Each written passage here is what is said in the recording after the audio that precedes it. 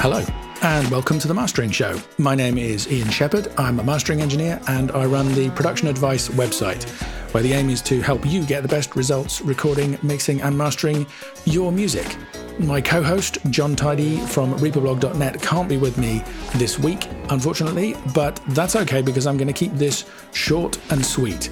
This is a piece of advice that will help you get better results if you're interested in getting good loudness for your music online, but also keeping dynamics. And it's a piece of advice that I'm giving over and over again. I thought you would appreciate it if I put it somewhere that was quick and easy to find, and hopefully I won't ramble too much. It's inspired by the fact that Dynamic Range Day is next Friday. It's the 10th time I've run the event, and in those 10 years, things have changed. Some things have changed for the better. Other things, I would say, have not. A lot of stuff has stayed the same. But the big difference is, as you know, if you're a regular listener to the show, the use of loudness normalization online on YouTube and Tidal and Spotify and Pandora and everywhere else, where loud songs are turned down to stop us being blasted by unexpected changes in loudness.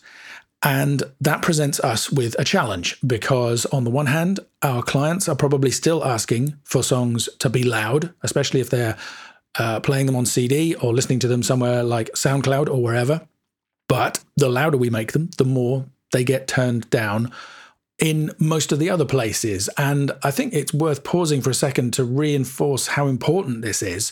The last set of statistics that I saw said that 87% of music industry revenue came from non-physical sources in 2017, right? So that's streaming and downloads.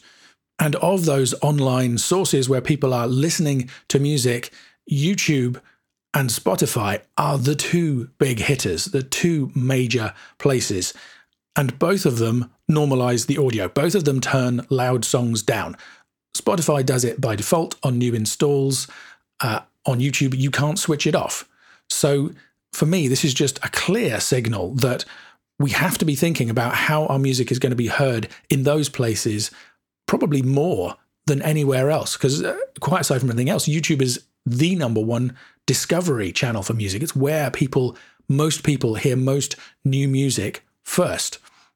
And on the face of it, normalization is a good thing as far as that goes, because it means you don't have to make your music as loud as you might have thought, because the really loud stuff will get turned down.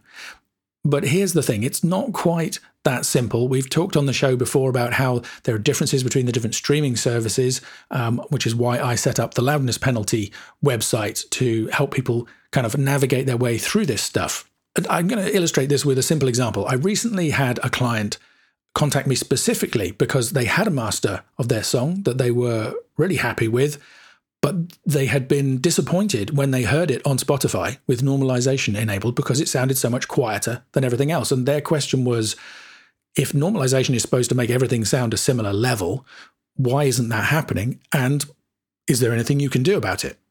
I mean, I did say, well, it could just be a quirk of the normalization system. We did a whole episode of this show called When Normalization Goes Wrong that shows, normalization is a new thing. It doesn't work perfectly all the time, and it may not work perfectly for the music that you're working on. So it could just have been, in this case, that the particular song they were doing was never going to be treated fairly in their mind by Spotify's normalization system. But when I listened to the song, my immediate instinct was actually, I can hear some things in here that I think could be affecting the way it's being treated, and I do think I can improve them. And it'll surprise you possibly to hear that the main thing that I heard was that the song was very dynamic. The beginning started off quite quietly, and it built up to a fearsomely loud final chorus with lots of changes and contrast in between. And actually, for me as a mastering engineer, just listening to it, I felt those contrasts were too big. It's one of the things that we work with as mastering engineers. It's a question of balance, and it's a question of finding the sweet spot. And my opinion, my musical opinion, forgetting all about the numbers and the statistics, was just listening to this song. If I turned the intro up to the point where I felt it sounded right, where it had enough presence and felt musically satisfying, when it got to the chorus, it was too loud. And that immediately gave me a clue about what was happening on Spotify, because Spotify uses replay gain, and replay gain focuses very intently on the loudest moments in a song. So only 6% of your song needs to be really loud for Spotify to decide that that's how loud the song is. So if your song was kind of moderate level and then had one really loud section, Spotify will treat the song as though the whole song is really loud and turn it down so that that loud section doesn't blast anybody too much. That may not be the artistic result that you would like, because when you play the whole song, the introduction is going to sound comparatively quiet in comparison to everything else around it that might have more consistent loudness throughout. So if you followed that, you're going to notice immediately that there's a paradox here, which is that I'm a champion for dynamics. This show was inspired by Dynamic Range Day, but basically what I'm saying is that my opinion was that this song was actually too dynamic. But if you're a regular listener, you'll know that's also something that I've often said. Having something that is too dynamic can sometimes be almost as much of a problem as having something that is not dynamic enough. And I'm regularly using a combination of automation, compression and limiting to not control, not remove dynamics, but manage the dynamics to create a musically satisfying result. So my instinct for this song was that the louder sections were too loud in comparison to the quieter sections, musically, and also in terms of how Spotify would treat it with the loudness normalization. And I set myself a little challenge. If I master this song as I feel it's musically right, then what will happen? Then how will Spotify treat it? And I can test that using the loudness penalty website. So that's what I did. I remastered the song. As I always do, I started with the loudest section of the song and I lifted that up to what I felt was the appropriate maximum level, my maximum mastering level. And then I went back to the beginning and started listening to see how the rest of the song felt in comparison. And sure enough, I felt that the introduction needed more weight, having made that adjustment. So I used some automation to bring up that early section of the song until it hit the next section, which was louder, at which point that section felt too loud. So I brought that back down a little bit.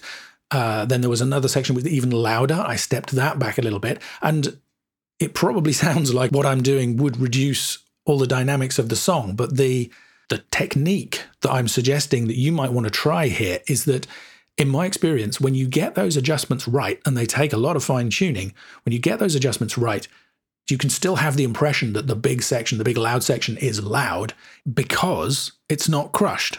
It's just not as loud as it was before the adjustments. So that was stage one, having evened out those levels so that I felt it worked much better from a musical perspective. Then I applied some overall EQ, which meant that I had to tweak those levels a little bit more. I decided in the end that a little bit of gentle compression was going to help glue everything together, pull all these different sections together, and also add even more power and impact at some points. And so I proceeded with the usual mastering process that we've talked about many times on the show before. And when I finished, I had something that I felt sounded just as satisfying musically, actually more satisfying, because I mean, in particular, even if, okay, maybe you felt that the quieter introduction was an artistic intention and that maybe I was moving against that somehow, later on in the song, there were quieter sections. And at those points, there was a real loss of energy, I felt, which needed to be addressed. And having made all of those changes and been through the mastering process to come up with something that I felt worked better musically, my opinion was that I had a result which overall sounded just as dynamic as the original, even though technically the macro dynamics, the long-term changes in loudness between the sections of the song, the verses and the choruses and the different parts of the arrangement had been reduced. it actually sounded as though it had more dynamics. As a result, more impact and life and contrast and excitement to it, which after all is the goal. So the question is, what would happen when this song was uploaded to the online streaming services? So I plugged the file into the loudness penalty website, which gives you that information, tells you what kind of loudness adjustment is going to be applied to your music by each of the popular streaming services. And I'm happy to say that the final result was that my new master had 3 dBs less loudness penalty than the original master.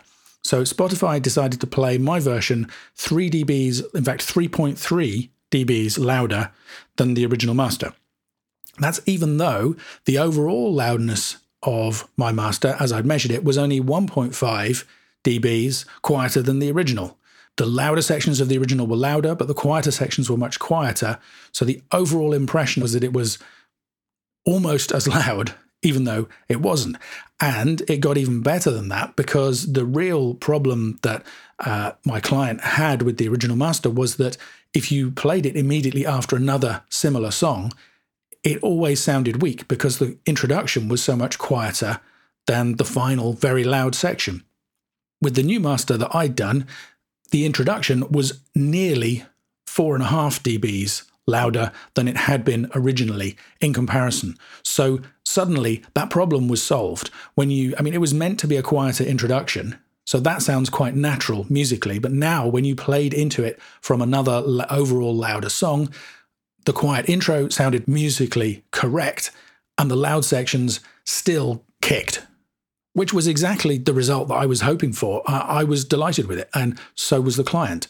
And interestingly, I then went through and kind of worked on the song even further and tried to game the system, if you like. I compared to some other similar tracks on Spotify and tried to tweak the EQ and the dynamics further. I went to kind of more lengths to even out those dynamic contrasts to see if I could squeeze out a little bit of extra playback gain from Spotify. And in fact, I did manage to achieve, I think, an extra 0.8 dB. So the song was playing at almost the maximum loudness that Spotify's normalization system will allow. But interestingly, when I sent that to the client and they compared the two, they decided that they preferred my original master, my kind of gut instinct musical response to the track. And I just want to re-emphasize that this was not a case of trying to hit the numbers or trying to game the system at all.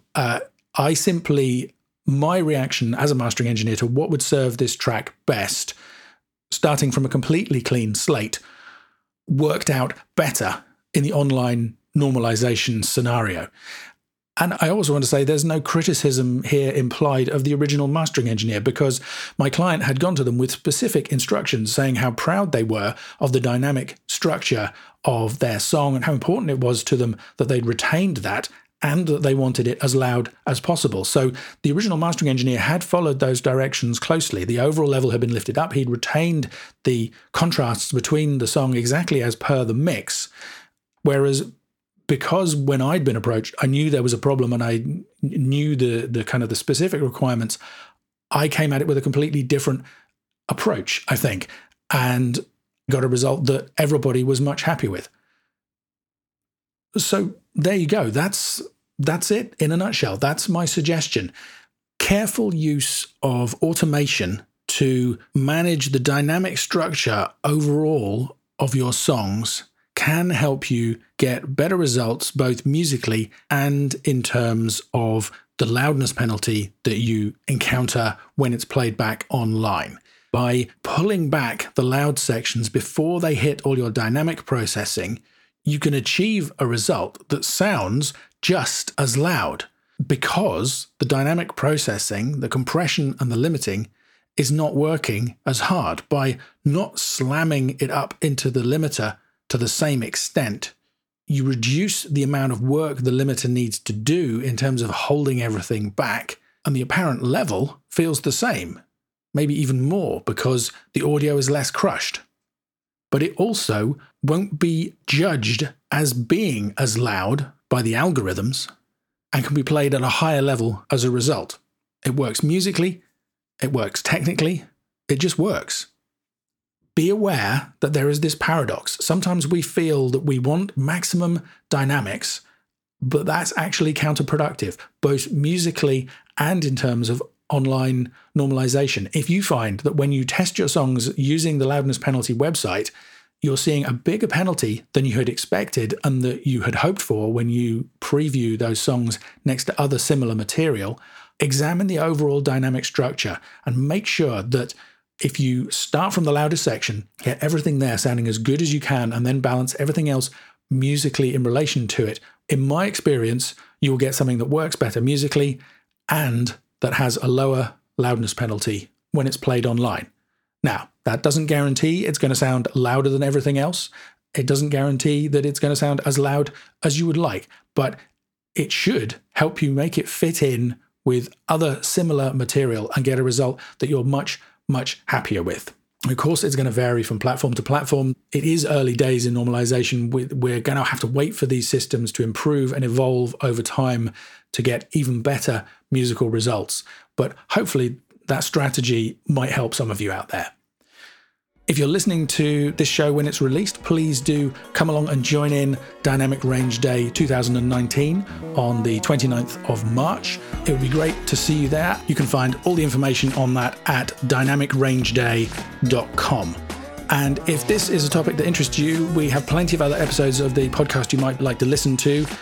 You could start with episode number 44, Loudness Units 101, which talks about the topic of loudness and how to measure it. We talk about the loudness penalty site and go into more about why we developed that and why it might be useful in episode 51. In episode 52, we talk about why you shouldn't aim for specific loudness targets when you're thinking about online loudness. And in episode 54, we talk, as I mentioned, about when loudness normalization goes wrong. So I hope you found that useful or interesting. If you did, please leave us a rating or a review on iTunes or wherever you listen to your podcasts, and tell your friends. Thanks to Kaylee Law for letting us use his music, as always, and thanks for listening.